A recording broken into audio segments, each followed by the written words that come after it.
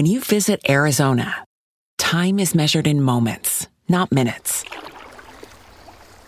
Like the moment your work stress disappears as you kayak through the canyons. Or the moment you discover the life-changing effects of prickly pear chocolate. But nothing beats the moment you see the Grand Canyon for the very first time. Visit a new state of mind. Learn more at hereyouareaz.com. With everything you have on your plate, earning your degree online seems impossible. But at Grand Canyon University, we specialize in helping you fit a master's degree in education into your busy day. Your graduation team, led by your own GCU counselor, provides you with the personal support you need to succeed. Achieve your goals with a plan and team behind you. Find your purpose at Grand Canyon University. Visit gcu.edu. The Ochelli Effect is sponsored by WallStreetWindow.com and listeners like you. And now, the most underrated voice in all media, Chuck Ochelli. May 4. May the 4th be with you, I guess. It is a Star Wars holiday, right? As I speak live, allegedly, according to that thing we call a calendar. Indeed, it is the 4th of May, 2023. And here we are live on Ochelli.com radio, which, by the way, there was an outage on many radio broadcasting platforms. And I think mine might have been down for a couple of days. But we are back to live, and those of you listening on the podcast, you don't care anyway. But I'm still putting out the podcast, doing all that good stuff, and here we are again. Boy, the week flew by quickly. We are back around to Thursday. And last Thursday, I wasn't feeling well. Tried to go to air, and no, I'm not releasing that podcast. But I am going to redo the show. Minus one element, no Carmine Savastano tonight, although we're going to get Carmine with us again, scheduling I guess prohibited him from joining us tonight, but we are blessed as per usual. I've got Mike Swanson in the first hour, the guy behind WallStreetWindow.com. Be in the know, go to WallStreetWindow.com. He's also the author of The War State, Why the Vietnam War, the first in a series of 3 planned books on that conflict, but author of many other pieces of work out there. Actually wrote an introduction to a book that his dad wrote. That's up on Amazon. Anyway, links to all that in the show notes. And yes, indeed, my voice is still a little weak, but what are you going to do? Sore throats are sore throats, and I'll try and get to shutting up as quickly as I can. Michael Swanson with me in the first hour. Second hour, Larry Hancock, the author of so many books. I'm not going to bother to list them right now, but you can always go to larry-hancock.com and check that out. And I advise you to read his blog. You know, we've been talking aliens, we've been talking Russia, JFK assassination. Randomly, I have no idea what we're going to get into tonight because I had a plan last week, but it might have went awry. Anyways, let's get to it. Mike Swanson, and I did go to air 5 minutes late on the live stream, but again, podcasters don't really tell time. You don't care. You could be listening to this anytime, anywhere, and it doesn't really matter. But as I speak, it is just about 11 minutes after 8 p.m. Eastern Time here in what we used to call America. Mike Swanson. I know I sound more coherent this week than usual, although my normal sloppiness is in play. How you doing tonight, sir? Oh, I'm doing good. It's good to talk with you. I've had a week where I've been taking it easy, quite frankly. So we did the show last week. It helped spur me into making a decision to slow down myself, and I have a table that's right in front of me that I'm looking at that has 1, 2, 3, 4, over 15 stacks of piles of papers, documents that are supposed to be a chapter in a book and it's been sitting there for several years now. So is that the next Vietnam book, or is that something else you're working on? Yeah, and I'm not really exactly sure if it's going to be just a Vietnam book. It's going to be a sequel to both those two books, really. But I've decided to slow down my website and stop doing these. It takes me 90 minutes to put out these morning emails I've been doing for the past couple years. Oh yeah, for the listeners, it's great to sign up for those. You get, look, it's a totally different thing than what you get from JP Satilli, who does the rundown. And it's another sort of a quick news brief over there, and I get them every morning. Well, during the week, I decided to stop it. So, oh, okay. In order to free up time so I can, write a book and write other things. Well, and you do have some people putting out articles over there on the website. Well, I've slowed that down too. What I've decided to do is I'm referencing all kinds of stuff you're going to slow down. Okay. Yeah. No, I've been updating the website every single day, or Monday through Friday, and I'm probably just going to do it once a week. Well, for people that do like some kind of harder labor job, they're sitting there going, these guys are complaining about doing websites. But I'm going to tell you something. It becomes quite draining when you have to continuously work on these things, and you have to keep updating them on a daily basis. Generally speaking, I've slowed down quite a bit with the podcasts, right? But that's going to speed back up, and we're going to start putting out, 20 podcasts a week again. It's going to be there. I'm not personally going to talk on 20 podcasts, but I'm going to go back to my 5 as per usual. Chris has 3. That's 8 right there. You know what I'm saying? We're going to pump out a bunch of stuff. But it becomes exhausting if you don't stop and, ease back a little bit. You got editing and placement, and you wind up a lot of hours on a computer, and it's not the healthiest activity. Really, for the organism that you are, you know what I'm saying? It gets to working on your eyes. Well, I really, I really want to do more serious writing, and I came to the conclusion, just thinking back over the past year, right, of a couple things that I wrote that had a big impact, or I don't mean like 100,000 people read them, right, but a couple thousand people read them that are important. Well, and you saw some actions off of your stuff. On a local level, you saw people actually react, and things happened due to the information that you were putting out. And that's the thing, is that you can choose to pump out a high volume of stuff, truthfully, and it's a crapshoot, or you can really focus your energies and put out things selectively. Right? And, last night I was going to do a show live, by the way, and a cult priestess who was scheduled to be with me, she broke a tooth earlier in the day, so it wasn't me taking the break. But I'm noticing a lot of people are, tripping over things and needing to slow down because, we try to pump out a lot of stuff. Good. Basically 2 or 3 years ago, I had, every year would cut, starting like 2 or 3 years ago, I would start the year out. And I would say, well, I'm going to have to make a decision. I'm either going to have to slow down and start to write books and do things more creative that I want to do, or try to turn this into some big news website with more writers and really make this into some giant thing. Right. And I had finally made a decision. Well, I'm just going to slow down.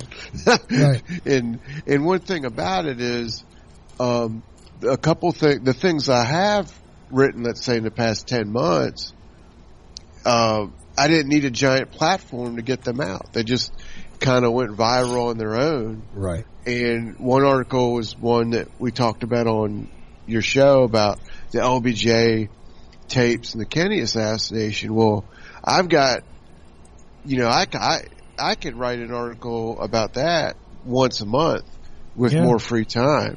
With original research, and would actually be more conducive if I want to sell more books. It helps do that, or drive up interest in the next book whenever it comes out. But I'm more interested in researching and doing that than just spitting, trying to feed the news cycle.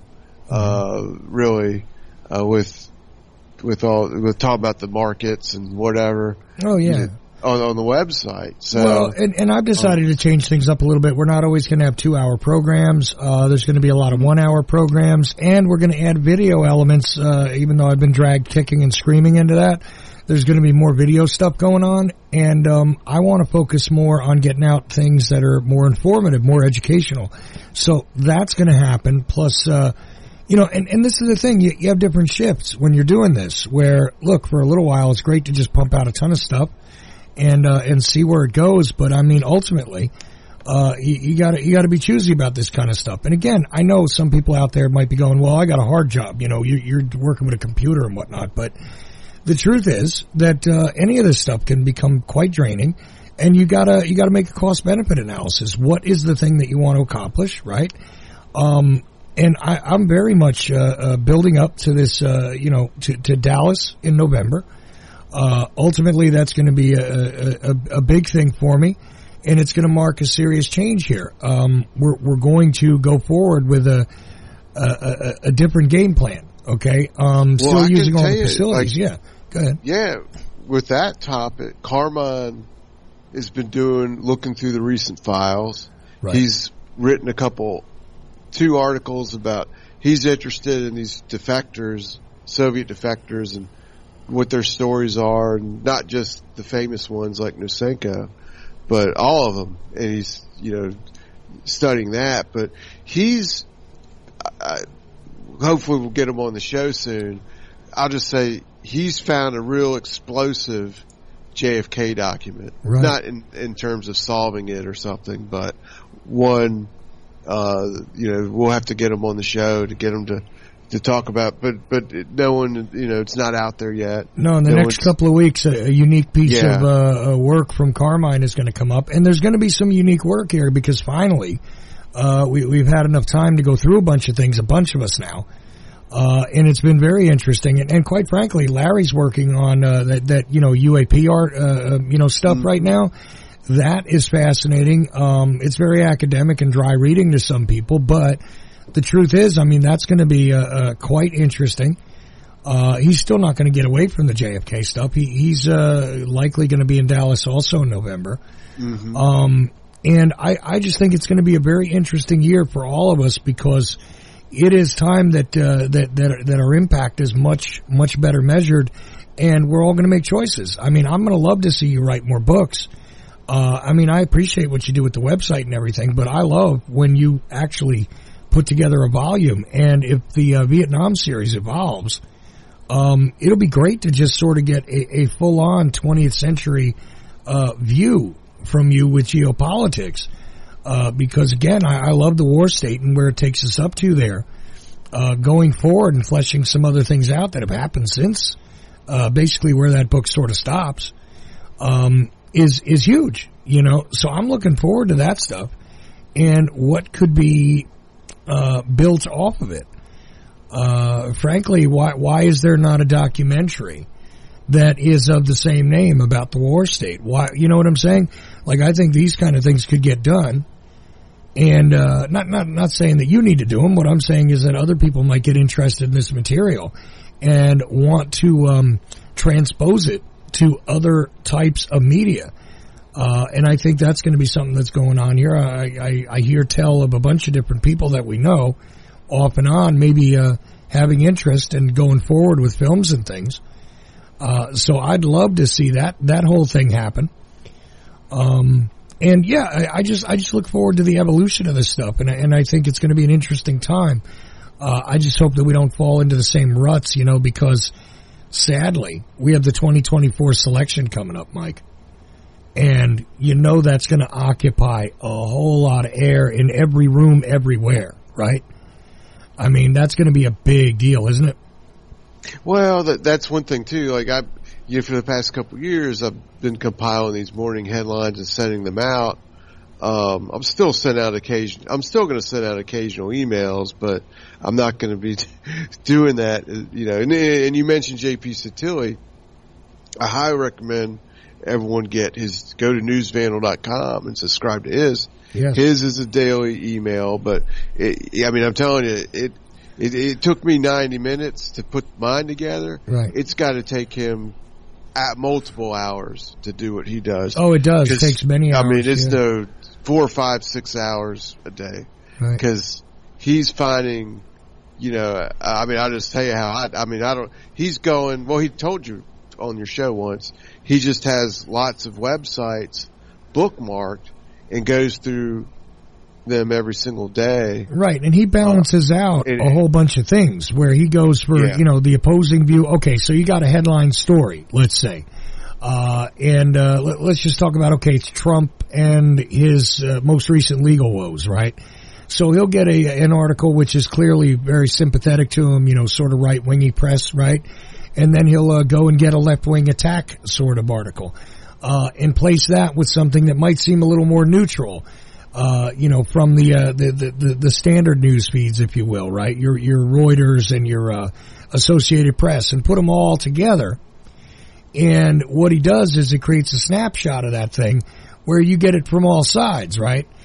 And then each one of these little beats in the story tell a story in and of themselves. If you just read the headlines, you know, so I mean, that's kind of a complex construct there, which he puts together. And yeah, it takes several hours. And he's another one who's thinking about changing up the way he's doing stuff and, you know, getting back to, you know, his real bread and butter, because he's really a superb writer. I mean, really, you know, no offense to you or anything, but he's probably one of the best writers that we know, just pure authors of information. He tells very interesting stories without coloring them too much, but at the same time giving you a flair and various color commentary. Without leaning, you know, hard into one agenda or another. He lays out a lot of information and very succinctly in an entertaining way, which is extremely rare. I mean, right? I mean, there's not a lot of authors that can do the type of work that JP does, and he's very undervalued. A lot of people used to pay him to do that, and he used to be able to make a good living off it, and not so much nowadays. So, you know, he's had to shift the way that he's putting things out.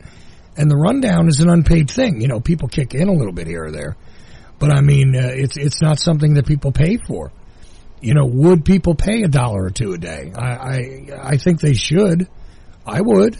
You know, I mean, not a day, but I mean a couple dollars a month. I think it would be fair to subscribe to him for a couple dollars a month. I support him on Patreon for a few dollars, you know. Not a lot. I don't got a lot, but, you know, but if everybody who read that thing kicked in a couple of dollars, the guy would make a living. You know what I'm saying? So that's the other thing, is trying to monetize and utilize the skills that you have as a content creator who is one of some skill, you know, not just somebody who's throwing things up against a wall, but somebody who puts things together with a great deal of thought. That's becoming a challenge too. And thus we're back around to what you were talking about, which is, you know, you're now going to start focusing more on the long form in the books and more substantive presentations, right? Yeah, and it could be an article, you know, a couple thousand words, like the one that did about LBJ. I got a couple ideas in mind, but, you know, one thing that the other week, you mentioned Elon Musk. Well, you know, one thing that started to just drain on me on this stuff, I started to feel like actually looking at this stuff, the news cycle is what I was really looking at every morning. I was looking at the financial media, all the major financial websites, what their top stories of the day are, and then looking at, I mean, you can do this with RSS feeds, Google News, other aggregators. You could see what the top headlines of the day are throughout the media. And one thing I'll say I've learned is I believe, and I subscribe to a couple newspapers online, major newspapers. Right. But I'll just say that I've come to the conclusion that the Financial Times and the Wall Street Journal, as far as straight news of what's going on, are the two best publications. But that said, one thing that really has just, and this will link into your 2024 thing.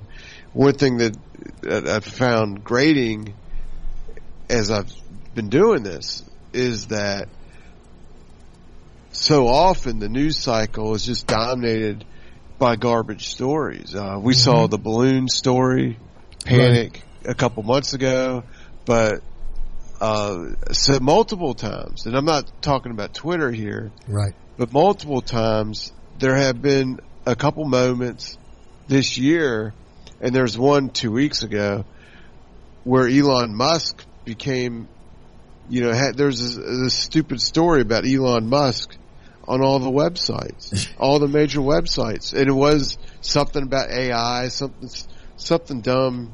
Well, it's a strange landscape. The news. Yeah, no, it's a strange landscape. And by the way, I don't want to look at that crap. I got off Twitter.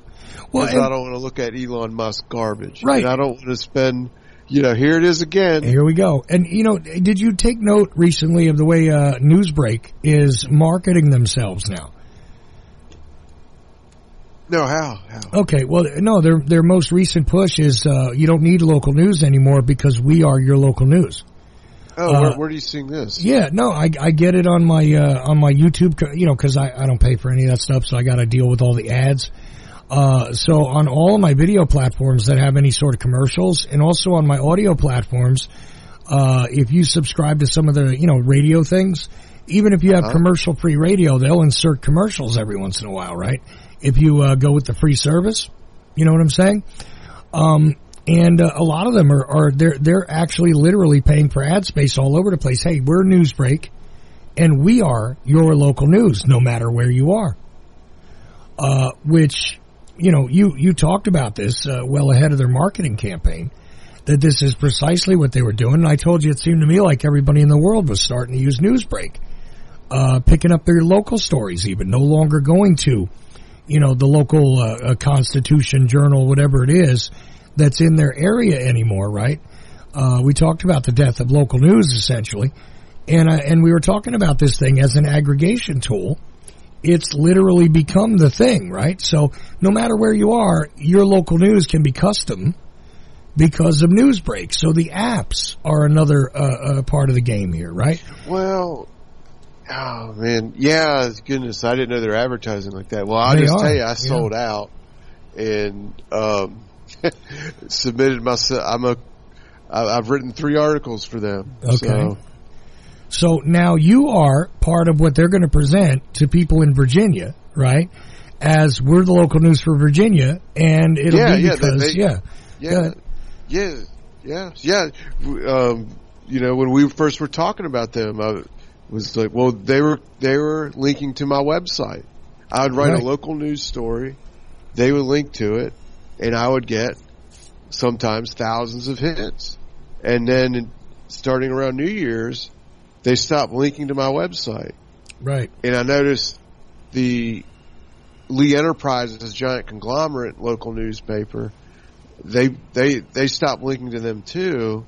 Mm-hmm. They continue to link to the others locally where I live, but it looks like most of them had made some sort of deal where they're taking their articles and sharing the ad revenue or something.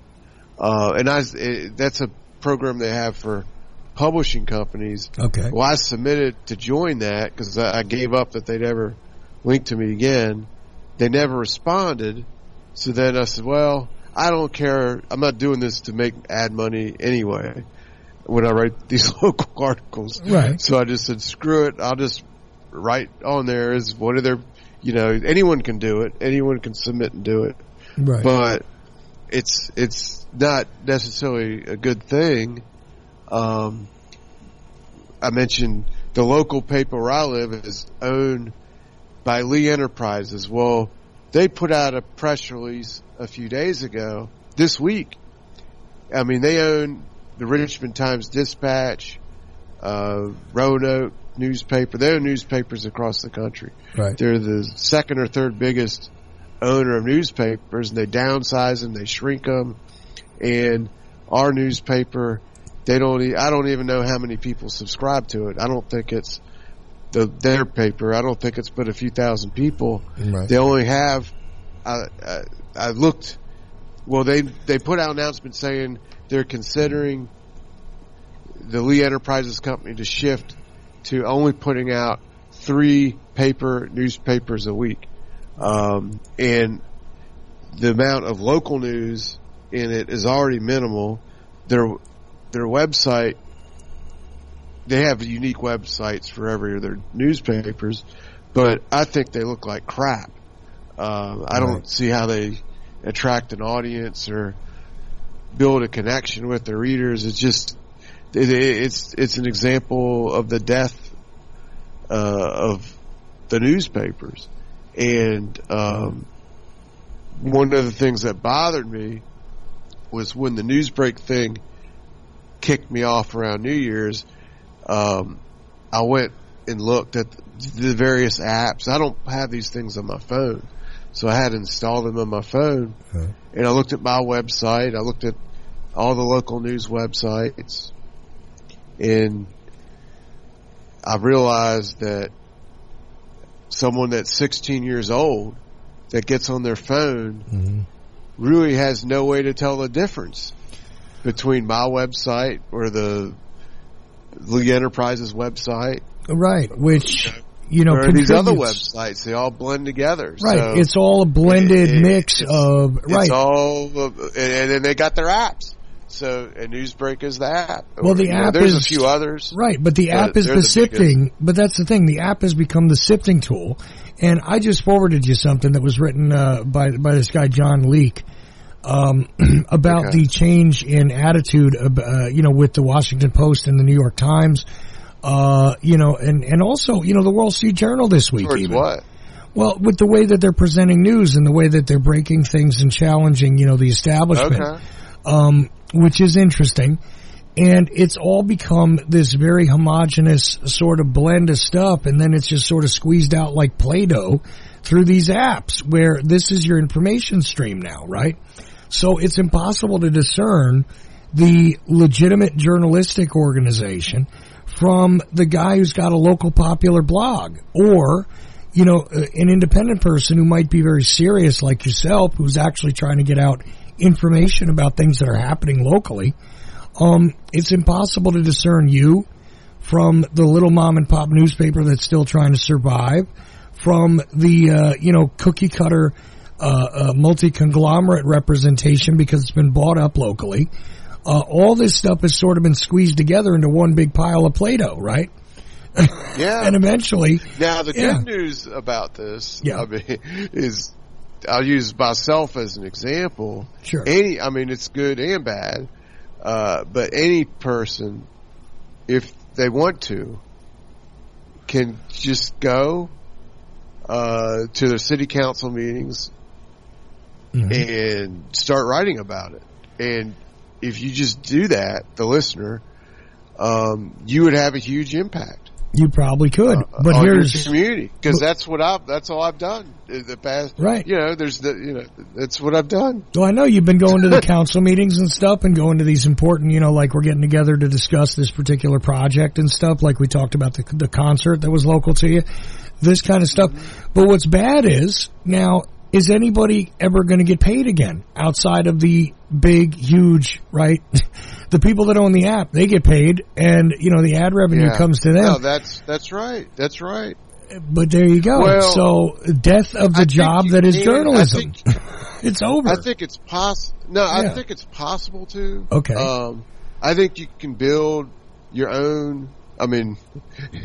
Maybe I'll one day try to do this again, Okay. Or get motivated. I really want to write. Do research and write some stuff. Well, you want to do some more long form historical stuff is what you're going to be doing. Yeah. But I think one could do it. And the example, well, I'm a baseball fan, and I like the Baltimore Orioles. Right. But it doesn't matter what the team is. I follow this sports team, and in 2000, there was the Baltimore Sun, just a few outlets really covering them. Right. Radio shows that, I'm sure in the Maryland area. Oh, guaranteed there's like a local, there's like an ESPN radio outlet or some kind of local sports talk, probably the same station that carries the games. But there was one website, there was a message board that was pretty big. Mm-hmm.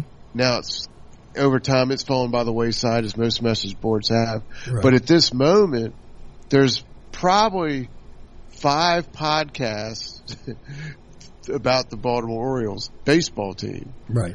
And there's 10 to 12 websites about them put up by former reporters and so forth. Right. The thing is, probably none of these people are making very much money at all. And that's the problem you pointed to. But I think there's one that is, and they've been around since the 80s or 90s. Okay.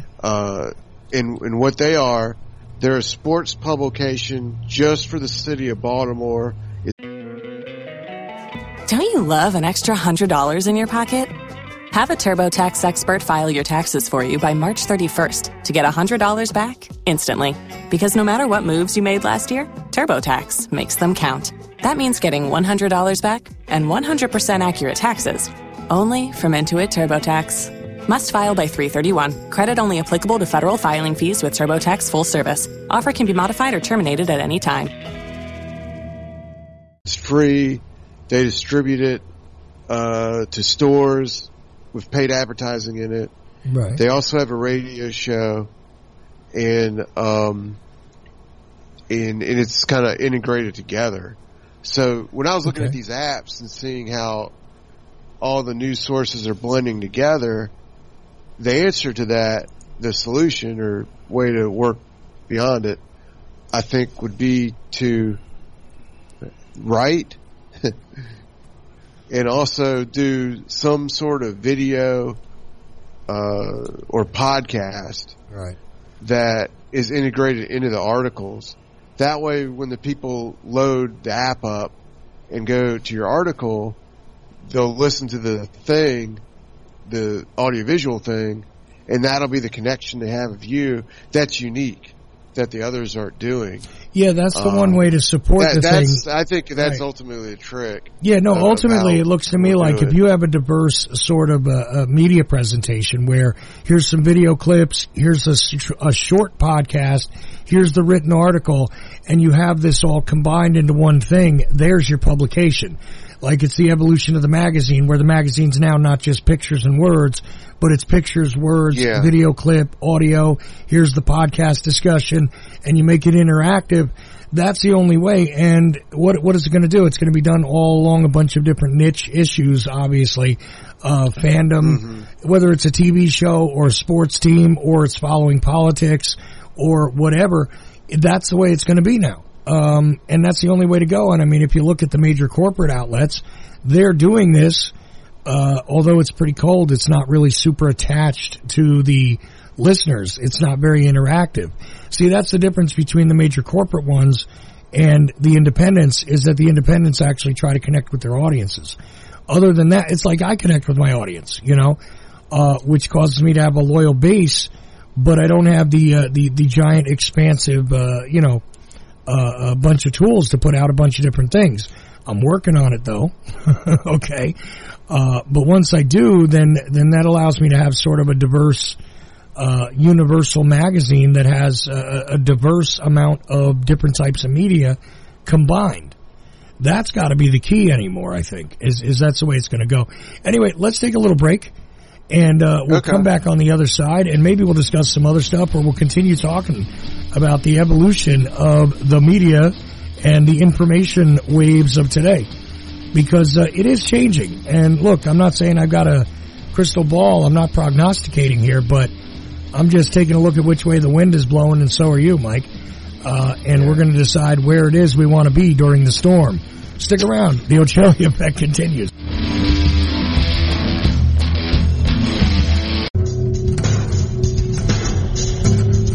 WallStreetWindow.com. gold, silver, the stock market, WallStreetWindow.com. Perhaps you're invested deeply. Perhaps you're not in deep enough. Maybe you're thinking about getting started. WallStreetWindow.com. Michael Swanson, the brilliant author of The War State, understood these trends professionally for many years, and now he gives you the benefit of his knowledge. WallStreetWindow.com. Go there now. Go there now. Go there now. In Denial, Secret Wars with Airstrikes and Tanks by Larry Hancock. Secret wars became a staple of U.S. covert operations and are still happening today. Larry Hancock's book, In Denial, rips the cover off many of them. Using new files, it exposes things about the Bay of Pigs that no one has ever written about before. It shows why it really failed and why the United States did not learn from it.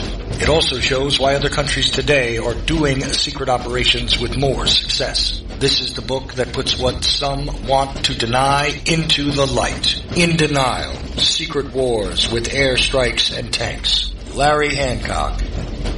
For more information, go to larry-hancock.com. Pick up your copy of In Denial at amazon.com in digital or physical form. You're listening to the Ochelli.com radio network.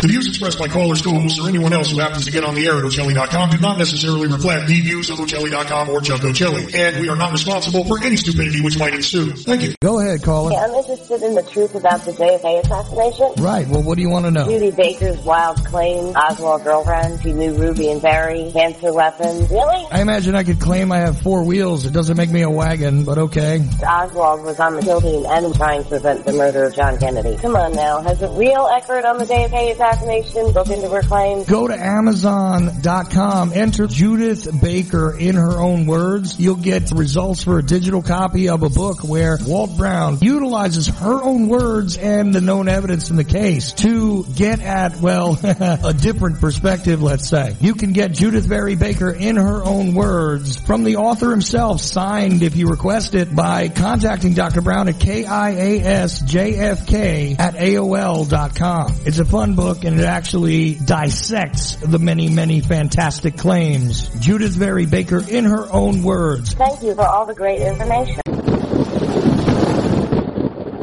Bring me 15 hookers now and get the drugs ready and take me to the private island. Nowadays, if they landed in troop ships wearing pink uniforms, going, tranny, tranny, tranny. Literally, everyone would just kneel and go, oh. She goes up on a throne and craps, and they wipe her fat butt. Come on. China's going to let you dress up like Mary Poppins? No. China's going to shoot you in the back of the head and blow your brains all over the place. They want to shatter your mind talking about Justin Bieber! I kill my kids. This is real. I kill them. I kill them. I kill them.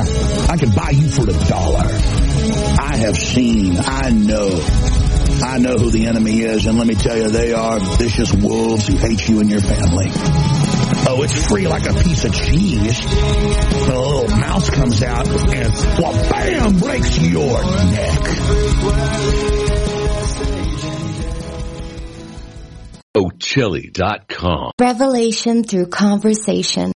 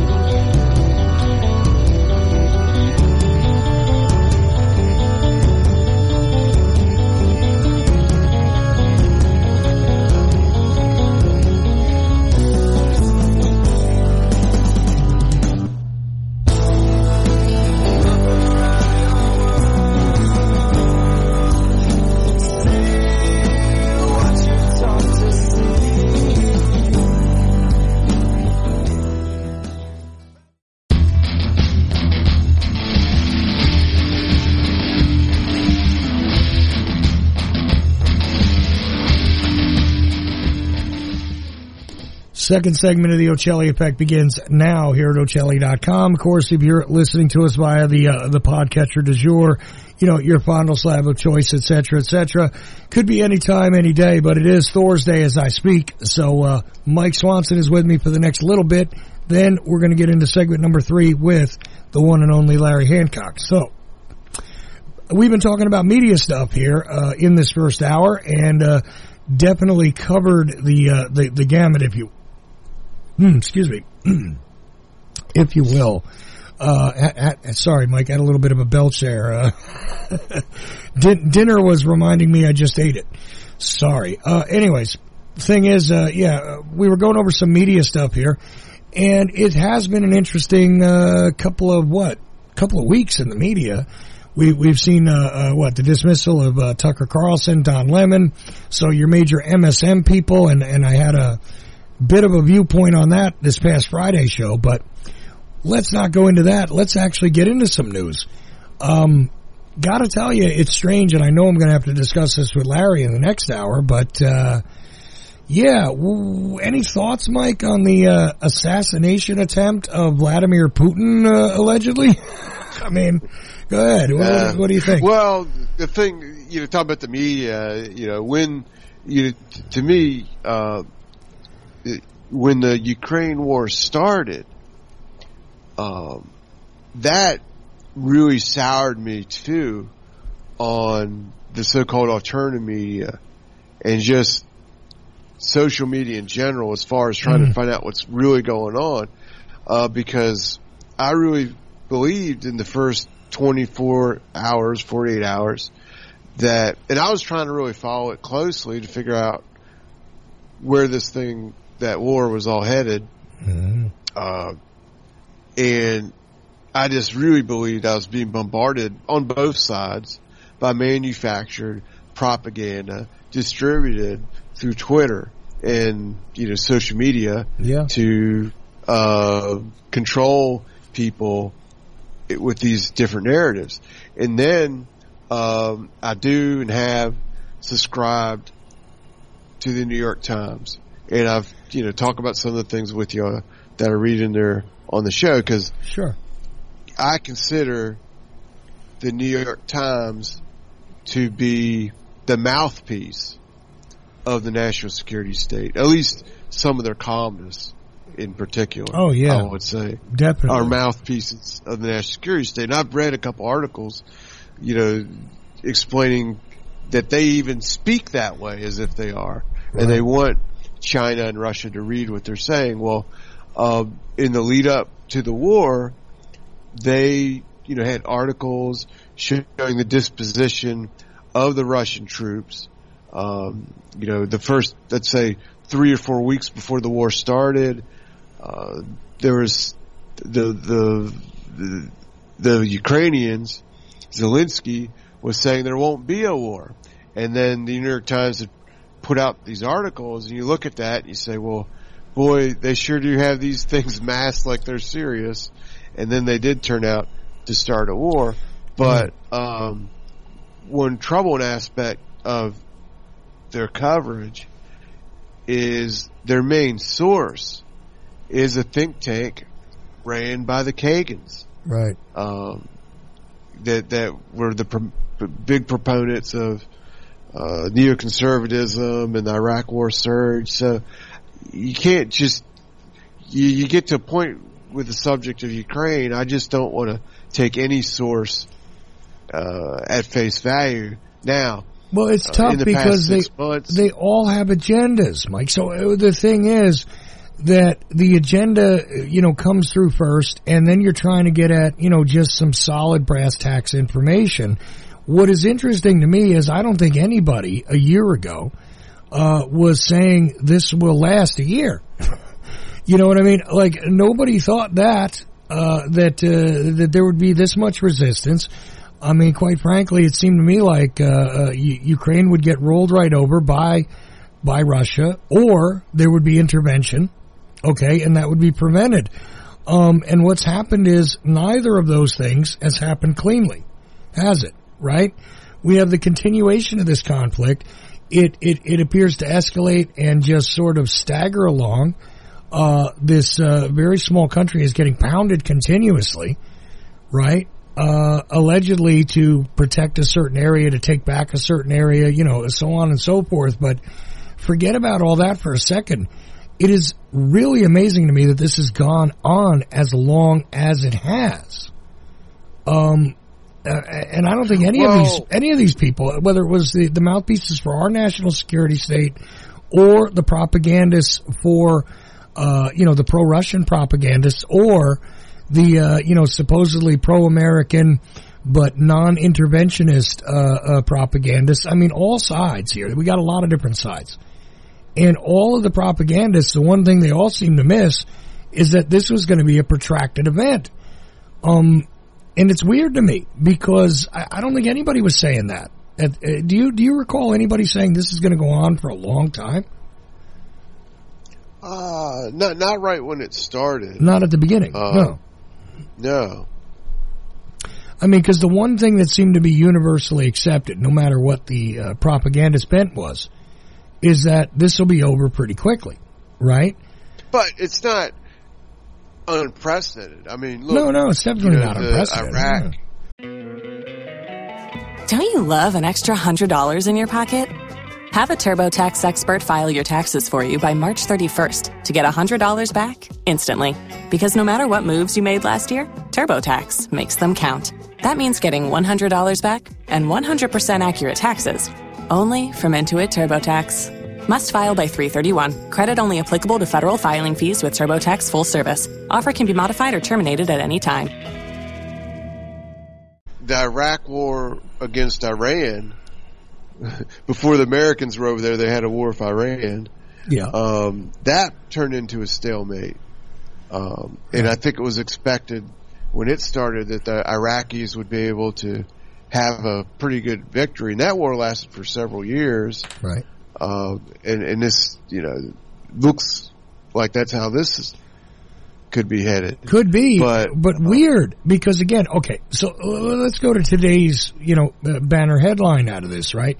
This drone strike that was allegedly targeting Putin or targeting, the Kremlin in general, right? Very strange because now this has been, I don't know how many claims, but a handful of claims now that have been made that the Ukrainians are staging terrorist attacks, asymmetrical warfare against Russia in order to, get them to back off or in retaliation, right? And that narrative on its face just seems crazy to me that they would even be able to do that. Now, Zelensky came out today and said, look, we're spending time defending our land. And let's be honest, if the guy was somehow marshaling asymmetrical attacks against Russia or Putin directly, he's not going to come straight out and go, yeah, we did that. But I don't know. I'm at a loss to believe that that's what's happened.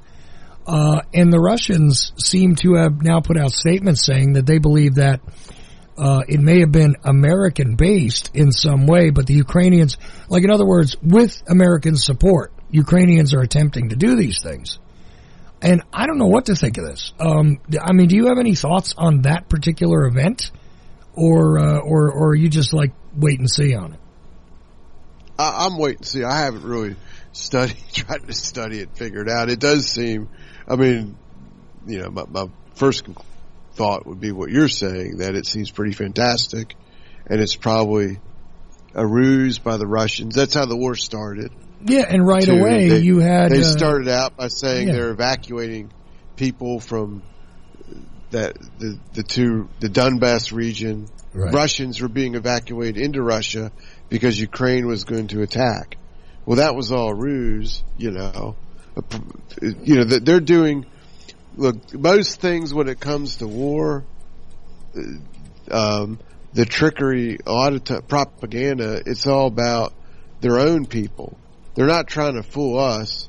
They're trying to, if it's a trick, he's trying to fool the Russian people into believing that this is happening. Well, and what's highly suspect to me is that people that are admitted mouthpieces for our CIA, our intelligence community, right?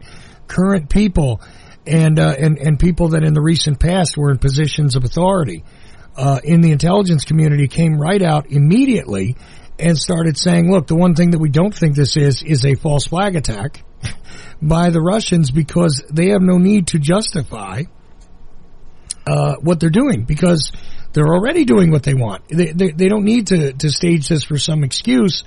Now, I object to that, and also the moment that you see, former CIA, this guy, or current whatever person coming out and saying, hey, this is not what this is, going out of their way to address something like it's not a false flag attack by the Russians, it almost automatically, suggests to me that is indeed what it is. What in the world is the business of CIA people to get on television to be saying these things in the first place? Yeah, good point. They're not supposed to be intelligence agencies like for the American people. They're supposed to report to the president. Right. So what are they doing? Right. No, look, automatic question there. But secondly, when you see, former CIA guy, former FBI, when you see them come out and make these statements, hey, look, folks, this is not what this is. What does that make you think? I mean, your initial gut, what does that tell you? Pay no attention to this, folks. That much. Nothing to see here. Move along. You know what I'm saying? So, yeah. I'm not saying that's what it is. I'm just saying that, when I see these sorts of things and these guys come straight out and make an effort to make a statement that, this is not something that it is, almost suggests to me that it's like they don't want you even looking in that direction. Because indeed, the real circumstance might be in that direction.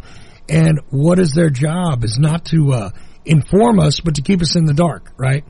So, I'm just saying, when you see a guy who's out there and his job was, counterintelligence and psychological warfare, and he's out there trying to decode something that's happening and telling you this is not what this is, that's a weird sort of reverse psychology to me. But then again, it could be just me and my suspicious mind, like the old Elvis song, right? I mean, it just is what it is. But Mike, we only got like a couple of minutes left, and then we're going to move on to Larry Hancock. But sure. Anything you want to close out with here? Clearly, we had a better week this week, so thank you. I'm always looking forward to hear what Larry has to say. So that's kind of my last 2 cents. I got you. Well, you know what? I'm gonna run this very same thing by Larry before he gets into whatever's on his mind tonight, because I want to know what his view is on this. Yeah, that's what I mean. That's why I said that. I want to know what he thinks. Yeah, me too. Believe me, we're gonna go there with Larry Hancock starting right off. But in the meantime, be in the know. Go to WallStreetWindow.com. It is not just about Wall Street. It's about a whole lot of other things. Mike might be slowing down his emails and everything, but believe me, there's plenty of information over there. And as per usual, I suggest that you read The War State and also Why the Vietnam War, which is the first in a series of, it's going to be a series of books, and they're going to be historical and interesting with stuff in them that's not available elsewhere in the unique style, the writing style of Michael Swanson, who I'm very glad to have had with me in the first hour. Mike, thanks. Hey, are you coming? Great talking with you. Are you coming back next week, or are we going to have to wait 2 weeks? I should be here next week. Excellent. So we will talk to Mike Swanson next week in the meantime, but coming right up, the author who occupies more spots on my bookshelf than any other, Larry Hancock, in the next hour. The Ochelli Effect continues after this. You like history, real history, that you were never taught in schools. Why? The Vietnam War, Nuclear Bombs and Nation Building in Southeast Asia, by author Mike Swanson, with new documentation never seen before that'll open your eyes to events that led up to this. Why? The Vietnam War, Nuclear Bombs and Nation Building in Southeast Asia, 1945 through 1961. Get your copy today at Amazon.com. Why? The Vietnam War, by author Mike Swanson. Politicians, this is the best we can do, folks. This is what we have to offer. It's what our system produces. Garbage in, garbage out.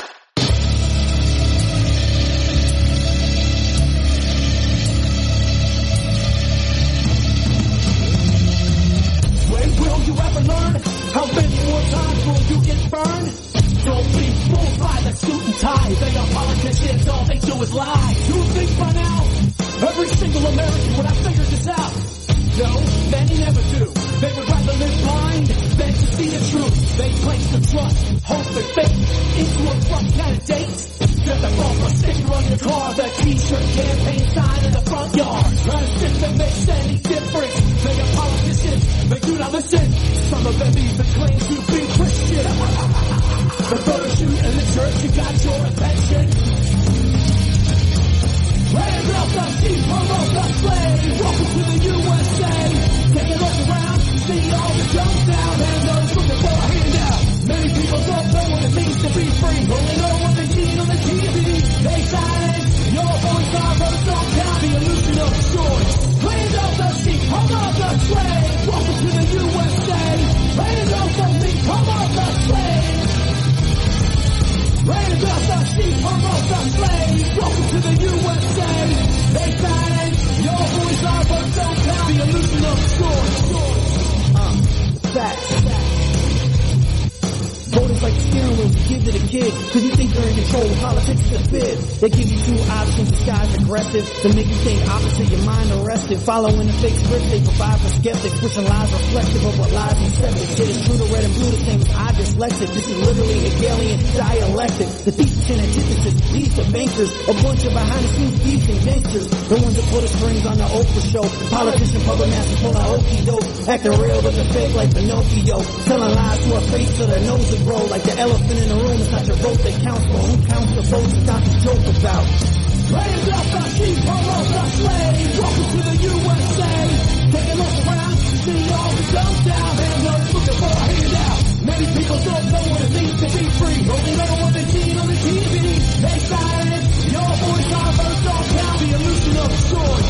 Raise up the sheep, promote the slave. Welcome to the USA. Raise up the sheep, promote the slave. Raise up the sheep, promote the slave. Welcome to the USA. They silence your voice, our votes don't count. The illusion of choice.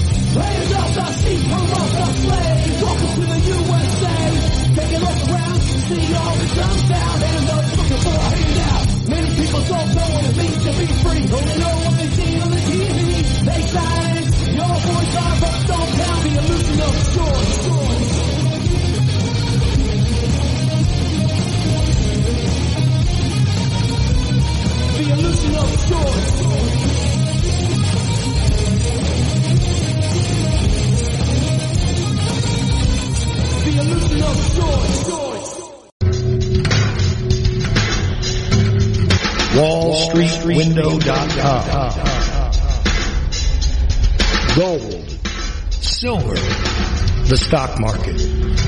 WallStreetWindow.com. Perhaps you're invested deeply. Perhaps you're not in deep enough. Maybe you're thinking about getting started. WallStreetWindow.com. Michael Swanson, the brilliant author of The War State, understood these trends professionally for many years, and now he gives you the benefit of his knowledge.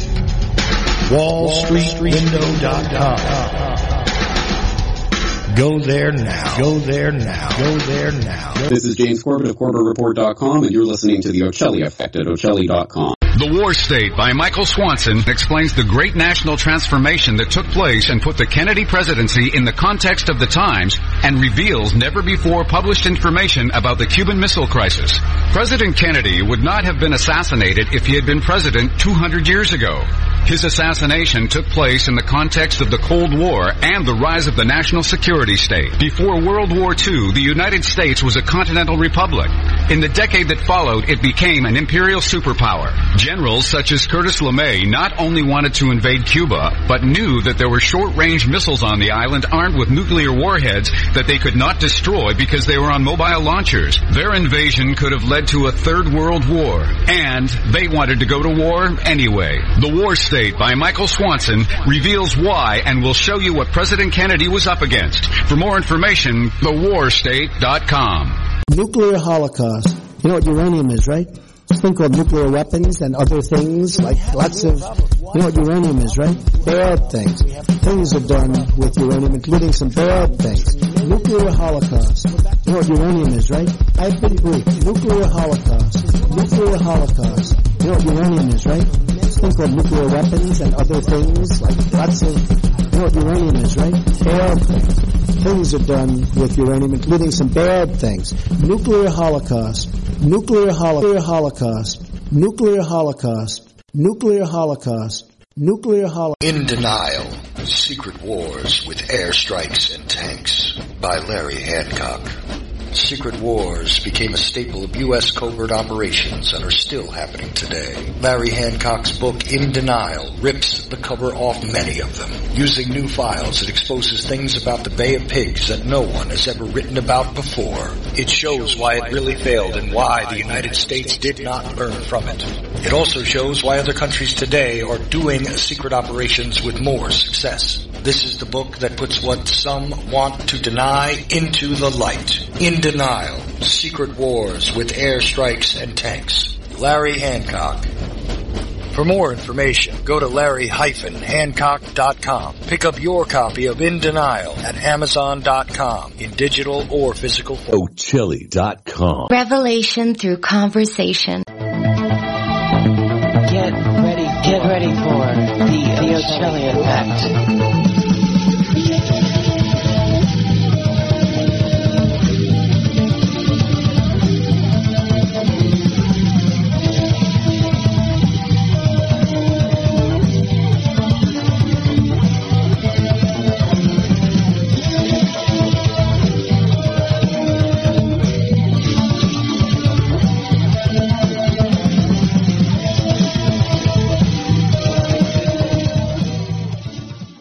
So there's a little reminder from the intro, the older intro from the Ochelli Effect, but segment number 3 beginning now. I have author Larry Hancock with me, and we are going to discuss some current events that are awfully strange.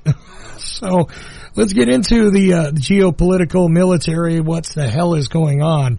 And I'll start off this segment before I do start it off. I advise you to go to larry-hancock.com, check out his work always.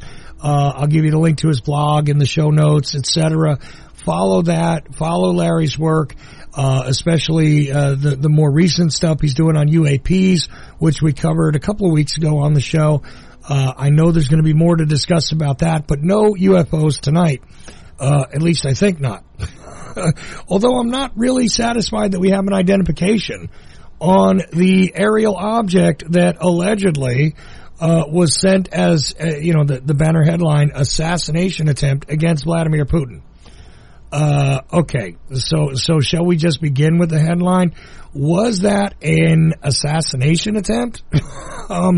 They're blaming Ukraine and now also blaming the United States because the United States is backing Ukraine. Ukraine's president comes out and says, look, we're having a hard enough time defending our own territory. Why would we be doing this? Et cetera, et cetera. So who do I turn to? One of the best analysts, period, that I know for sure. Larry Hancock, what the hell is going on with all this, number one, but because I don't know. I got my suspicions, let's put it that way, but do I have enough information to follow through and give you guys a satisfactory analysis at this time? I don't, but perhaps Larry Hancock does. First, Larry, how you doing tonight, sir? I'm doing good, Chuck. It's good to be back. It's good to have you back. Look, really sorry that we weren't able to get to you last week, but yeah, I had a bit of an issue. If anybody missed it, I had a bit of a seizure on air, and no, I'm not releasing that podcast because only got as far as talking to Mike Swanson, and that was not going well. So there you go. But I am intact and, you know, shaky as always, but still here, folks. Not going anywhere just yet. So Larry, to this point, what a weird landscape. What a strange time to be alive. Did you see the film of this yet? Because I want to begin there, but then I'm just going to let you go and tell us about the rest of what in the hell is going on. Did you see the film of this alleged drone attack on the Kremlin and all that yet? Yeah, I've seen 3 or 4 versions of the film. I mean, it is handy for, you know, some people go, why is there a film at all? And it's sort of like, well, it is like the most symbolic building in the Kremlin. You know, it's kind of like, is there constant film coverage of the White House? Yes, there is. I mean, Their cameras set up for security purposes. So at least we know there's no real mystery as to why there's film of it. But the good news is you kind of started off. For once, we know that it was an object. At least we have that first start. It's not really identified in terms of origin or intent, but we know it was a flying object. So at least we got a start for a change. But we also know a couple of things. It certainly was not an assassination weapon. If you look at that film, the explosive charge, if there was an explosive charge on the device, and it wasn't just whatever took it down, which we don't see on the film, you know, seeing the film from various angles, you see something flying in on a trajectory, and one of the questions that gets to be, what is that? If it's a, you know, propeller-driven drone, why do you see a trail coming down in the film? What's making that trail? Or was that a rocket coming after the drone towards the Kremlin, which would be pretty exciting? It's kind of like we've got to take that sucker down even if we hit the Kremlin. There are lots of unknowns about the film, but you see an object leaving a trail behind it, coming towards the Kremlin roof, right? And then it goes off for a minute, and you don't see it, and then suddenly you see something explode, apparently near the flagpole. But it's a minor explosion. It doesn't, certainly not enough to damage the roof seriously.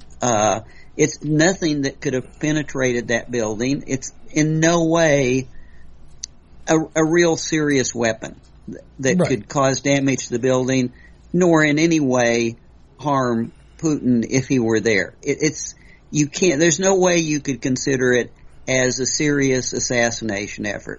Whatever it was symbolic. I think it's safe to say that, because it's something happening over a building that symbolizes Russia. Right. So we can say it's a symbolic event. It is not a serious weaponized assassination attempt. Well, because if it was more serious, you would have a much more significant explosive device being employed here.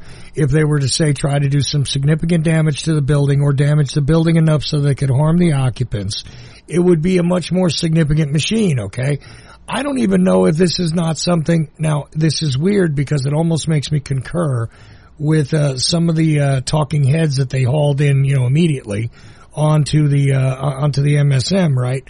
Where it's like, well, this might be opposition from somebody within Russia. Now, is it a significant piece of opposition like an actual attempt on Putin? No.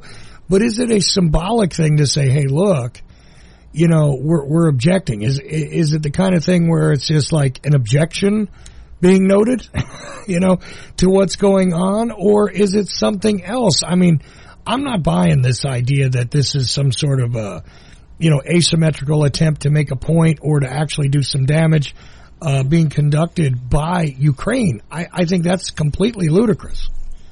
What are your thoughts there? Yeah, we do know that there's resistance going on in Russia. We do know there's some opposition to the war and the administration.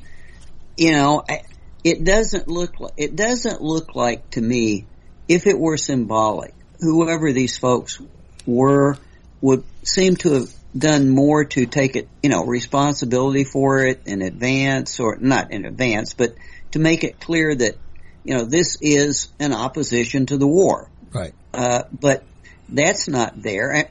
Quite frankly, the symbolism, and, Russia has always been about symbolism, about important dates in their nation's history. Dates are critical to them.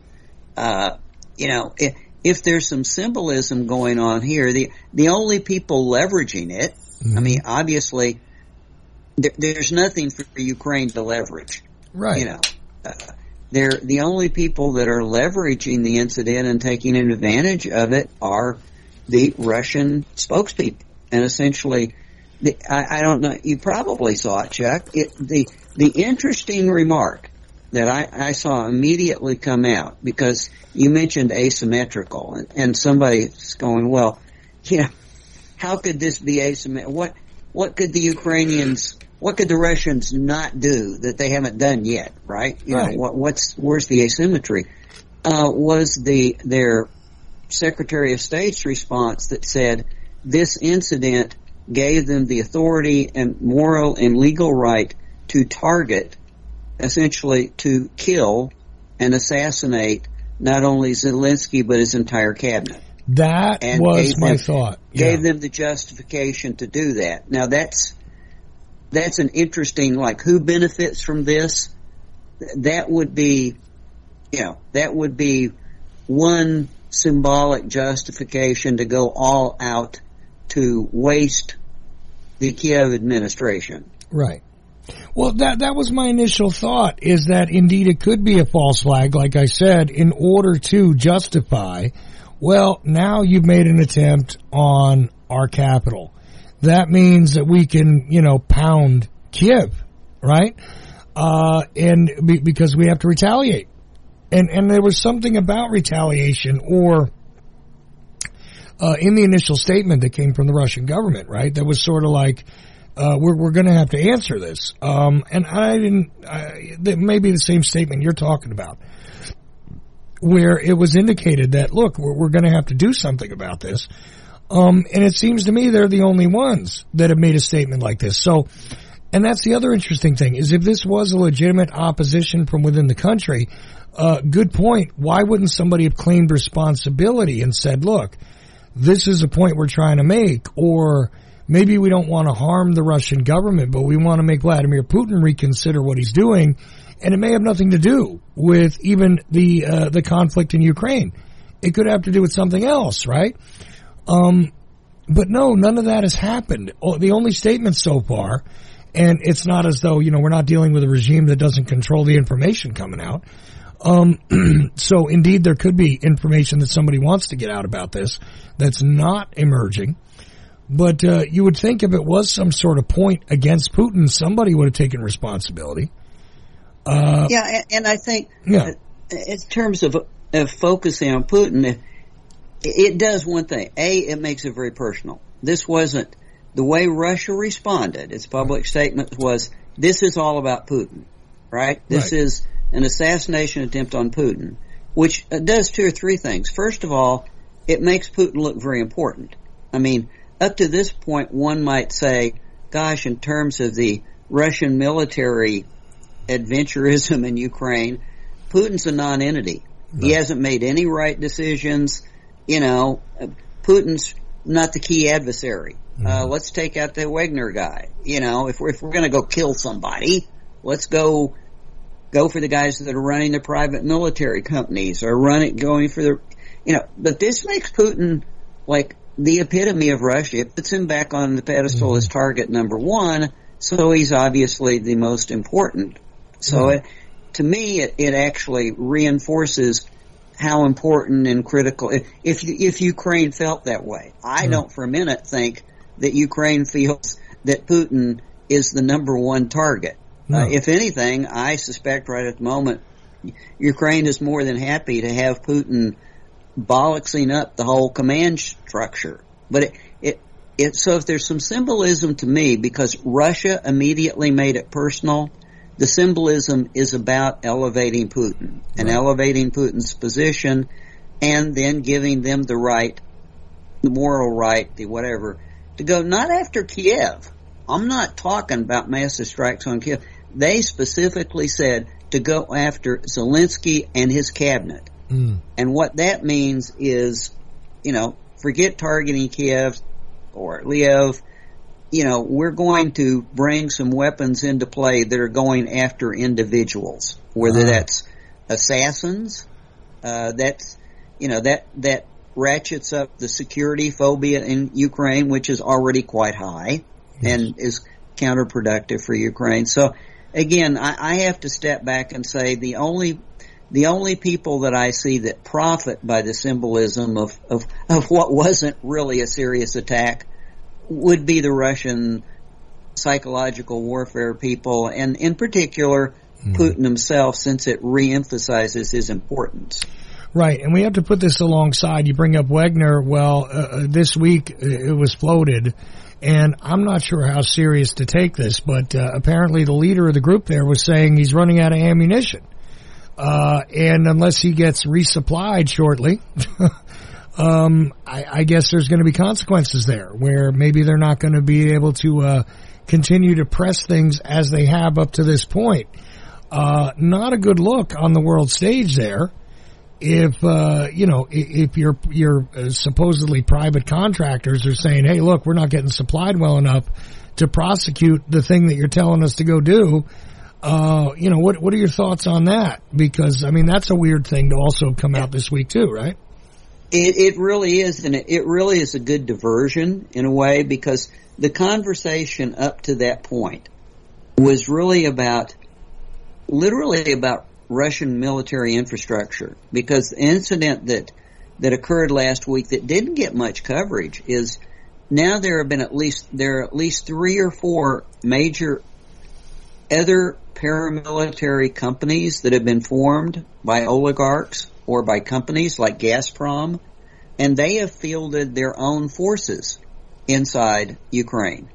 And last week there was 2 incidents actually, one from contract people working for Gazprom, as I understand, who actually complained that when they ended up in Ukraine, they were taken over by the Donetsk People's Republic forces and fed into the front lines against their will.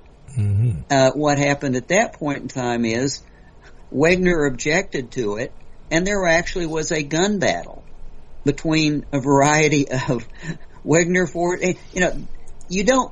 That's a terrible story to have floating around. And it was getting a lot of coverage in military circles. And of course, this diverted attention from that. But the last thing you want is those kind of discussions going on in advance of any Ukrainian counteroffensive. And this did, preempt some of that, or at least divert attention from the infighting that's going on within the various Russian units. Right, and all of this is happening again. Last week we were going to wind up discussing some of the other movements and some of the other issues that are occurring on the African continent, which does seem to be disconnected from the circumstance in Ukraine, but maybe not, because there's a bunch of stuff going on here, and I don't think it's getting a lot of coverage generally in the Western world. Here in America we're quite busy with new shooting events every day, and various things like that, and of course the different announcements and pronouncements from different potential presidential candidates, so on and so forth. Which, by the way, I find it interesting that CNN is actually going to have a town hall with Donald Trump. For those who think they're totally against him, they're working against him, and they're going to use him to amp up their primetime TV viewership by giving him a town hall.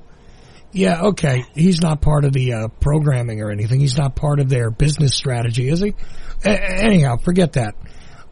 What about what's going on there? Because we had a lot of action going on in Sudan and places like that. And how does this, come into play regarding the circumstance there in Ukraine? Yeah, I think one of the things that the Wagner Group leader said, and as you said, has made a lot of comments over the last couple of weeks. But one thing he has literally said is that because essentially there is treason within Russia, and he used that word, by the way. Yeah, he used the word treason. His people aren't getting the ammunition they need. Quite frankly, he's beginning to run out of the prisoners.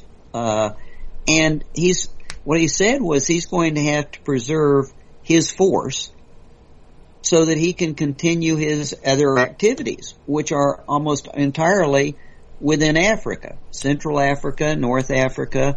That's where PMC, his company, makes their money. That's where his business is. What he's doing in Ukraine was, purely a patriotic activity, and it was okay when he was doing nothing other than sacrificing prisoners. But now that he's starting to chew into his core units, that's bad for business. So he literally came out and said that. And again, that didn't get much coverage in terms of, so what is his core business?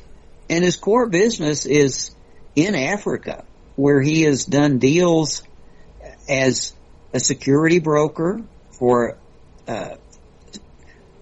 some African nations. He's done deals as a weapons supplier for revolutionary groups. I mean, he's happy to play both sides of the fence. If you're in power, he'll give you a security force. If you're not in power and have access to natural resources that are profitable, he will get you whatever you need. As a matter of fact, he has Wagner forces actually flying MiGs in combat missions in North Africa, in Libya.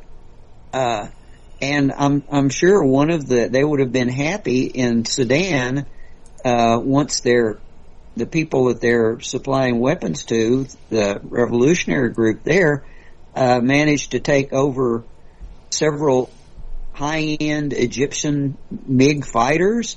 I'm sure he would have loved to have gotten his people in there and flown them out and added to his Air Force. But the government forces blew them up. Apparently somebody blew them up before that could happen. But the bottom line is, if you step back, where Wagner has been extremely successful and is making tons of money is in Africa, because they have this double-ended deal where they do business with whoever has control of the assets. Either it's a government in power or it's a revolutionary group, and their service is around weapons, but their real profit is in getting access to those resources.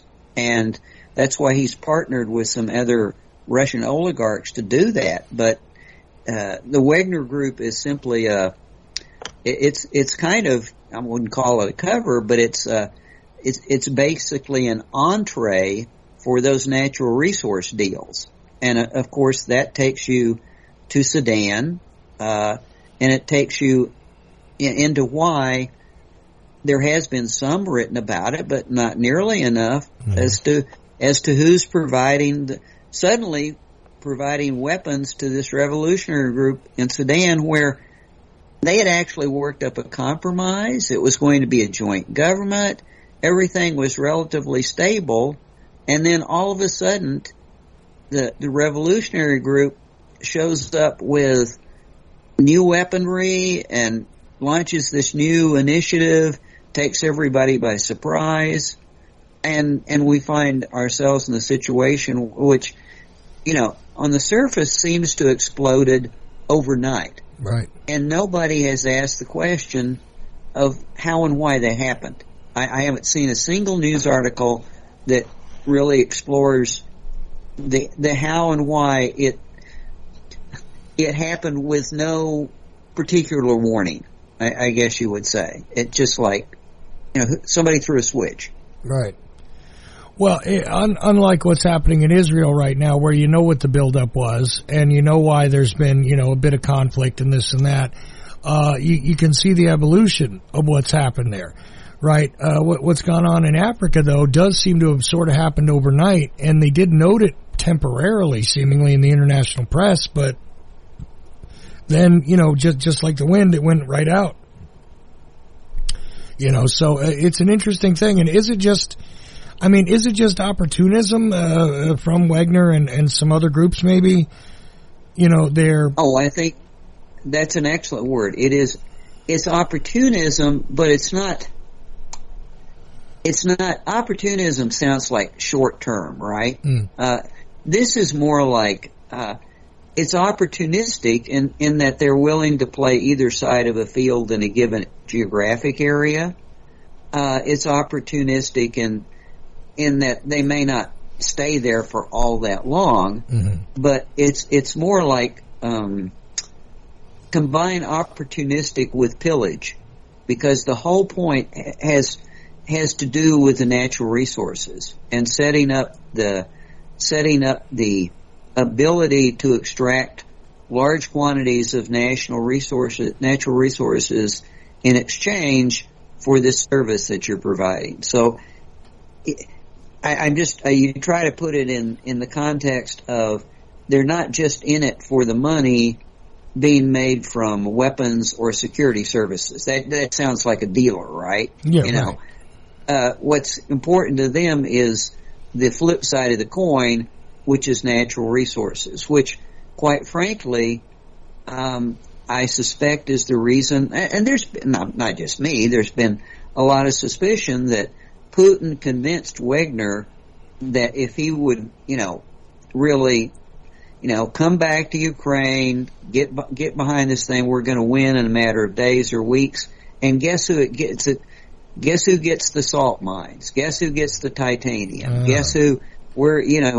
You bring your forces in, and we'll make sure that you get the natural resources. It's very much in line with Wagner's philosophy, and I have to say, Wagner presents himself as a patriot.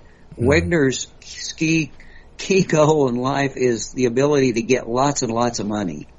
Right. Well, and that's the interesting thing here. As I noted with Mike in the first hour, I think it's fascinating that the one thing that seemingly all the different, the talking heads out there, the analysts, one thing that they all seem to have an agreement on, no matter which side of the propaganda pool they were swimming out of, was that this would be a short-lived conflict, right? I think nobody anticipated the amount of time that what's going on in Ukraine was going to take. I mean, really, I didn't even think that there was any way that a conflict could have lasted this long, as it has, and meanwhile you have Zelensky now going, traveling outside of the country, visiting with other groups, other countries, other leaders. You have a longer term commitment here, which has had to be had. So like you said, Wagner ran out of prisoners because that was going on for a bit, where they were just, I think you and I talked about this a bit on the show about how that's how they were filling their ranks there in Ukraine. But as time has gone on, I mean, look, there is something called attrition, and over time, it's a different set of circumstances that you're dealing with when you have something that goes on and it's protracted as this is. So, I mean, yeah go ahead. I don't think anybody in their right mind would lay out a game plan that said, okay, I'm gonna plan on taking 50,000 hardcore prisoners to use as my military force. Mm-hmm. Okay? That wasn't even in the Dirty Dozen, right? Anybody saw that movie? No, it's okay. Right. That makes no sense. What does make sense is Wagner had units fighting in Ukraine since 2014. He had units in Crimea. But we're talking about hundreds of people, maybe a few thousand people. Highly skilled, experienced, the combat vets. These are people that, know what they're doing. They're hardcore. They're in it for the money. And seeing him commit that level of support to Putin for, a new initiative makes sense. Then after a week or so, seeing him go, wait a minute, I don't have the resources to do this. What am I going to do? Gives you the perspective that, going to the prisons was never part of a plan. Clearly that wasn't something that the Wagner Group was built to do, to run very large scale military operations. They were built to be mercenaries, kind of like, the Blackwater model. People are probably familiar with that. That's what they were built to be, to field tens of thousands of troops in trench warfare. Not his model. So I cannot believe that any of that was some part of a, plan. Well, I was straining not to bring up Blackwater here, but I really couldn't avoid it after a bit. Yeah, Blackwater. See, that's the thing. This was not meant to, these guys are not meant to be in there for the long haul. Not in this circumstance. So, the fact that they still are, regardless of whether they were bringing in prisoners or not, they were not going to be there for the long haul. They weren't supposed to have a massive troop presence. In general, and it's making him no money. Let's get back to that. It's sort of like, wait a minute, where was my business plan? My business plan did not call for 2 years of exponential losses. That's not what we're here to do. It's a company. Well, yeah. So here it is. Patriotism goes just so far, but look, guy, you got to supply us better. And that was the weird thing, because I'm like, he's asking for ammunition. That seemed to be really strange to me, because you would think that the one thing they'd want to do is, if they have a self-contained group out there that they don't have to supply otherwise, if all you got to do is give them ammunition and the go-ahead, doesn't seem to be a difficult transaction, right? It seems like somebody would say, well, let's just make sure these guys are well supplied since they're doing this work. I don't know. I'm trying to think of it from that angle.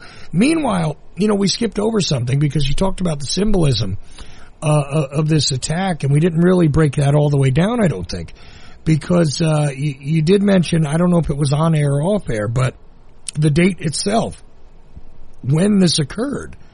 Maybe you should lay that out for people and explain that. The dates are very important. Russia celebrates Victory Day. May Day is historically, for the Communist Party, which, Putin is very Soviet oriented, if not communist. But May Day and May Day celebrations, World War II victory celebrations, they have a whole series of celebrations that are planned around this part of May. And they're not just in Moscow, they're out in the various republics, the regions all have their own celebrations. And one of the things that started to become apparent over the last month or so is some concern that now that the true cost and manpower is becoming visible at a regional level, there was a couple of concerns. First of all, they're not the large military units that were available before now to put into parades and shows of force, roll out all the new tanks, roll out all the air defense systems. Sorry, they're in Ukraine. Or they're gone. Yeah, I was going to say, with the, quote, mobilization, end quote, right, that's going on, I think that probably doesn't leave a lot of guys behind to be able to run around in the parades, because and there was some talk about that too, which was shut down pretty quickly. Because again, if there was an opposition leader or an opposition point to be made, by this symbolic attack, which again, it couldn't be anything serious because there was not enough of an explosive device to do any serious damage. It clearly was not something that was an efficient vehicle to say go after somebody personally. To me, it didn't look like, because even if there's somebody was standing on the street, the explosive device didn't look like, I mean, obviously, I understand it probably could have done some damage, but I mean, unless you had somebody out, on the street, okay, and literally crash this thing into them, I don't think you're going to do serious damage to even an individual. Could you successfully have blown up a car with this little pop that we saw? I don't even think so.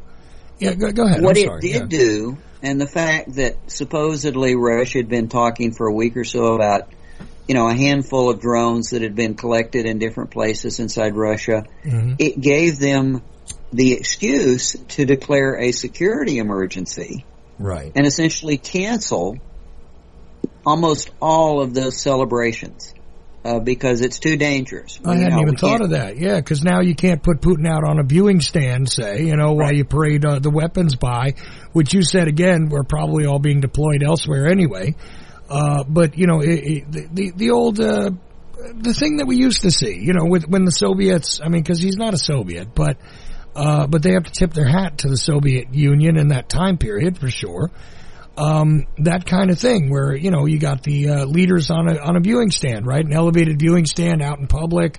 Everybody can see them, and all that, and they can watch the parade go by. Well, yeah, there's a good justification now to say, hey, look, we can't do that. Although it's a little close, because you would have thought they would have if it was staged, they would have staged it a little earlier so that it's a week before or something, right? But no, it was right on the day. You want to cancel it. Yeah. Really, you kind of want to cancel it at the last minute because you're walking a tightrope. Okay. What I'm going to do is I'm going to admit what was supposedly the nation with the best, strongest air defense in Europe, can't protect itself. I'm not excited to say that. That's not a good thing to say. Right. So you don't want to get that out early, as it were. I would say that you want to time it, certainly no more than a week or so. And they started, quote unquote, discovering those drones about a week and a half ago. Okay. So there's that, but there's one other area of symbolism that I found interesting, and I would not have thought of this, but apparently as part of this hero celebration, it's very common to allow families to join the parades with posters of their relatives who have been killed in battle. Okay. And I guess there was a concern that there literally might be thousands of people showing up that couldn't be rejected. It's kind of like, well, my boy died, in combat. I can't tell you, no, you can't. But suddenly if this parade, which is going to be limited because of available resources, has attached to it, 2,000 people marching behind it with pictures of dead and wounded, it's not a good look. Well, and there's an interesting thing, because I haven't seen a great deal of detailed reports about what the losses are, right? I mean, a few months back, we were seeing declarations from Russia and from Ukraine about the level of losses. But have you noted that as of late, we're not seeing counts of what the casualties are in these different operations, right? They're not saying, oh, well, we know that this many were killed or that many were killed. I'm not seeing that as often. Are you seeing it somewhere? Maybe I'm missing it. Well, I think it's everybody is concerned because, who's going to make that assessment? But there are some independent groups that monitor from videos and destruction of equipment and so on and so forth. That the number, again, even though it's primarily in Bakhmut, okay, where the big losses are. Okay. So let's just count. Let's say that 70-80% of the losses are in Bakhmut to the Wagner troops. Even based on what he himself says, he's lost 30 or 40,000 people in the last 5 months. Okay? And the combat estimates that the Pentagon is giving is total killed and wounded since December is upwards of 100,000. Now, that's immense. That's something on the almost large.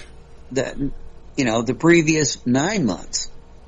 So we obviously Ukraine is taking heavy losses as well, but the Russians, there is no doubt that they would have taken losses substantial enough so that now it's being felt all over Russia. The two places it's felt less than anywhere else are in Moscow and St. Petersburg, because that's where they intentionally recruited fewer people, because those are like the national hubs. And, if you can pull in most of your troops from out in the boondocks, the losses are less obvious. Okay. So to answer your question, there is no doubt that the losses, especially because of the meat grinder in Bakhmut, in the last 4 or 5 months have been significant. No, they've been significant, but the reporting on them does not seem to be so intense at this point. According to what I can follow, I mean, I'm just not seeing a lot of declarations here that there are heavy losses. I don't see the Ukrainians even pushing out numbers like we're really giving them heavy losses lately, unless I'm missing it. Am I missing it somewhere? No, they kind of do a week by week, but they don't politicize it, if you will. Okay. I mean, they will every week they issue a table of estimated, tanks destroyed, aircraft destroyed, right, killed and wounded in action. But it's now become just kind of routine, and it doesn't get much unless you happen to be on, certain military blogs or sites. You don't see it in general media coverage. But these days, there's so much that's missing out of general media coverage. It's amazing. As you said, it's, I look at the front page of CNN, and it's politics and entertainment and shootings, and then I have to really even look for, other news from around the world, strategic type news, like the Philippines, which I'd mentioned to you. Right, and look, we'll get there before we're done, because, the front page of CNN or whatever is Jamie Foxx saying, look, I had a problem here, thanks for all your prayers. Yeah. I mean, literally, that's like the front page, I think, right now. And that's where we're at, is entertainment news and politics, and, get ready for 2024, here we go, Biden declared, and that's it. So the conflict, continues to drudge on, right, at its pace, and there could be more intense casualties that have occurred recently, but you wouldn't know it necessarily from the banner headlines, is all I'm trying to get at. But okay, so what is happening with the Philippines? Because that is another part of this thing. I mean, look, all these things are part of the landscape right now, okay? And we also see that there has been an absence of the, get nervous about China coverage too lately. That seems to have been taken down a bit, even on the neocon side of things. They've turned down the volume on that a bit. But here we are. We're still in the midst of a great deal of hotspots that could get out of control quickly in various regions, it looks like to me. But anyway, what is happening with the Philippines, which you did mention off air and we didn't get to here yet? Yeah, I think, as background, one of the things that's been going on for the last 3 or 4 years, actually a little bit longer, is, there's no doubt that China was, for a period of time, quite frankly, as Russia did earlier, adopted a model for diplomacy based on economics. Which was weirdly displayed when apparently there was a phone call between Xi Jinping and Zelensky recently, right? Where there seemed to be some encouragement, some sort of discussion there, some diplomacy on behalf, if you will, of the Well, the alliances there that are between them and Russia, and now making contact with Zelensky, I found that to be an odd thing in the equation too. But go ahead. And well, in the fact that this week, for the first time, China actually voted for a really severe resolution against Russia. Essentially, a resolution that described their attack on Ukraine as illegal. It called for prosecution for war crimes, and it was the first time that China's actually voted for a resolution against Russia. That was significant, and that followed the call that you discussed. But the longer term is the sad thing is, you and I both discussed it. There was a period of time in the early 90s where Russia was pursuing economic diplomacy in Europe based around oil and gas and being very successful with Italy and France and Germany. And then Putin decided to go another direction, a much more military, warrior-oriented direction. Well, China, and we see what happened to him, China was doing the same thing during the early part of the last decade with their new Silk Road initiative linking China through Southeast Asia into Africa, economic development to a lot of African nations, and very successful. And in the Pacific, not just, into Africa, but they had turned things around in the Philippines to the extent that the Philippines had canceled all of the U.S.-based contracts. The U.S. military was really no longer welcome in the Philippines. There are a lot of economic ties being created with China. And then China adopted this new strategy called essentially the way of the wolf warrior, which was you make everybody go where you want them to go by showing that you're so superior that it's not a cooperative effort. They take orders. It's sort of like if you don't take orders, and they began really with several shows of force against Philippines fishing boats and basically fishing and territorial interest out in adjacent waters, and that really upset the Philippines. I mean, China, when China does that sort of thing, they are brutal. I mean, they literally take no prisoners. They sink boats. They use their own fishing fleet in a military fashion. And the Philippines has gotten tired of that. And during the past couple of months have signed a series of new agreements with the United States to allow the United States to re-enter bases and to actually set up new bases in the northern Philippines, a security pact for the U.S. to come to their assistance, for example, if their territorial waters are violated, and, with a visit to the U.S., a very high level, things have turned around like 180 degrees away from China towards the U.S. Because essentially, and the same thing's happening in Australia and other nations in the Pacific, just because the Chinese approach to bullying people didn't set well.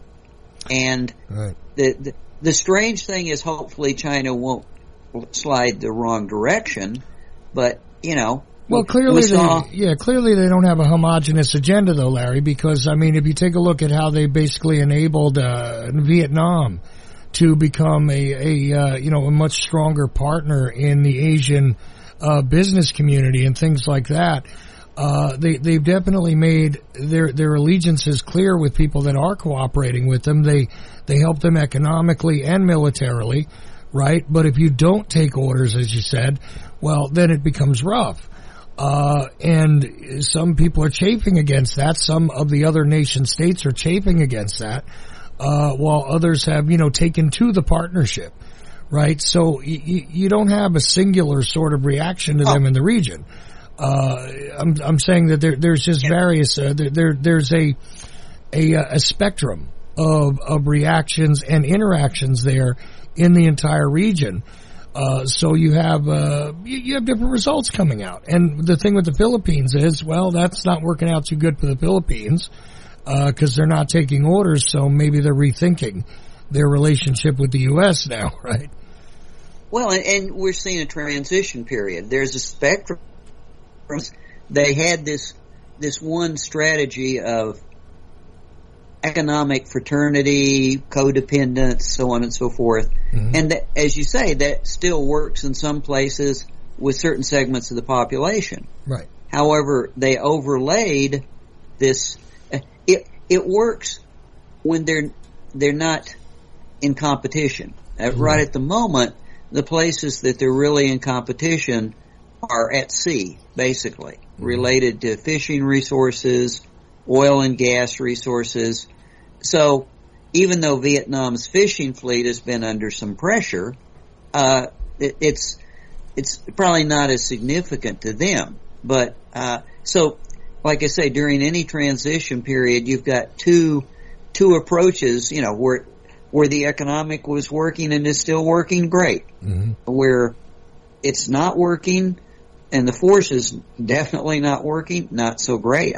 I will say, you know, in terms of Vietnam, it's a mixed bag, mm-hmm. because the U.S. now has port access in Vietnam. We've made friendship visits with our Navy ships into Vietnam. There's certainly no military alliance there, but it's certainly not the Vietnamese. There's the Chinese have pressured its fishing fleet. They've sunk boats. They've mm-hmm. taken over oil platforms. So it's, you know, it's kind of what's happening this week. You know, is it pleasure or pain? Am I making money with them, or am I taking grief from them? You know, what's going on this week? Mm-hmm. Well, and it's not, again, it's just not the simple constant answer any longer. It does seem to be fluctuating a bit. But that's why I found it really strange that there was that, that action like you were describing regarding their change in orientation with the vote, against Russia, and also just the phone call to Zelensky in general. The idea that they were attempting to, look into that diplomatically, when it's a quagmire that clearly the Russians are well committed to. I mean, I don't foresee them just turning around and going home tomorrow. You know what I mean? So what was going to be accomplished there if they are still the strongest ally to the Russian Federation, right? Because wasn't that long ago there was the big show of the leadership meeting with Putin there, with China, yeah. Right? So I'm just saying it's a very interesting thing that's going on. One of the confusing things is the current data on U.S. oil exports. Uh-huh. U.S. oil exports are going through the roof, and part of that is because China is buying a considerable amount of U.S. oil, mm-hmm. which is interesting because, of course, they can get all the Russian oil they want at depressed prices. Right. So why would they even? It's like, wait a minute. Yeah, it looks like they're being a little bit more even-handed, if you will. Maybe not just literally, being pulled into the Russian vacuum. It does look like that has changed a bit. Their stance towards Taiwan may not have changed, but their stance towards Russia certainly looks like it's changed a bit over the last couple of months. And if the Ukrainian counteroffensive kicks in with any success, I think it will change even more. Well, see, there you have it. It's in flux, is what I see, and a bit confusing. Honestly, I mean, I don't know. Maybe there is some greater strategy at play here that I don't understand. But I got to be honest with you, I see a lot of inconsistency here, and you would think that a unified kind of totalitarian regime, I usually don't see a lot of inconsistency in their action. It's very well coordinated usually. It's very well considered and coordinated, right? Even the smallest nations, they're generally pretty consistent about their behaviors, but China's behavior is not consistent at this point. At least to me. Again, maybe I don't understand something here. But I think you have different factions. It's not as monolithic. All of us, myself included, like to think things are monolithic, because, they have a policy. But, I don't think it's quite that way. That might be true for North Korea, but even China is, there are different interests. There are economic interests, there are military interests, and they joust with each other. Even they would like to have a monolithic appearance, but that's the way of the world is not quite that simple. There you have it. Well, look, Larry, I know we're probably going to get together again in a couple of weeks. What do we have to look forward to from you in a couple of weeks? I mean, I also want to find out what your final takeaway is on tonight's discussion. But before we go there, what do you think we'll be looking at in a couple of weeks, or are we just going to wait to see what the news cycle presents us next? Because I got to tell you, if you had asked me to predict a couple of weeks ago whether we'd be talking about a drone strike on the Kremlin, or alleged assassination attempt, I would have not believed you. But here we are. Are we going to wait to see what the news cycle presents, or do you have something in mind maybe in a couple of weeks to come back on with? No, I think you're right. I think you use state of flux. I mean, that's what we were in. If you really want to talk about contemporary events, I don't see how anyone can second guess it at the moment. I think maybe it's kind of like what we did earlier. It's sort of like, okay, let's look at what the headlines are, 2 weeks from now, and see if we can draw any sanity out of it, because quite frankly, that's not being done. Right. As you and I have discussed, people are just reporting news, and it's so fluid and changing so fast, you don't even have time. Nobody has time for analysis. Right. They report the news for 48 hours, and it's on to another subject, and you kind of go, what in the world happened to that? Did anybody ever figure out? Right. I tell you what we're probably going to be. My prediction is that Denmark and Finland are going to provide positive evidence that not only did Russia blow up Nord Stream, but Russia has either beginning to or demonstrating that it can start taking out their undersea cable infrastructure for communications and a lot of other things. I think that's going to be a hot button. That's just a prediction. So I don't know it'll be 2 weeks, but that's going to happen. Well, I'll tell you what. Especially now that Finland has actually reached an accord with the U.S. to put bases, just like the Philippines. We're talking about the Philippines. They've reached an accord where we can put bases in the northern Philippines again. Same with Finland. When you have that sort of thing occurring, you just kind of roll with it. I got you. Well, I'll tell you what. I think even if Finland does present definitive evidence that Russia's responsible for the issue with Nord Stream, you know what's going to happen is a whole lot of people are going to deny it's real anyway. They're going to claim that it's fiction. I mean, that's the truth of it. Shocked, Chuck. Shocked and amazed. I'll be shocked and amazed because look, immediately as soon as somebody even suggested that maybe this was nope, that's absolutely crazy. You're just, an anti-Russian, blah, blah. And I'm like, you're not thinking about this strategically. And again, even with this ridiculousness over this, assassination attempt, I mean, I don't know how not to mock that. It's stupid.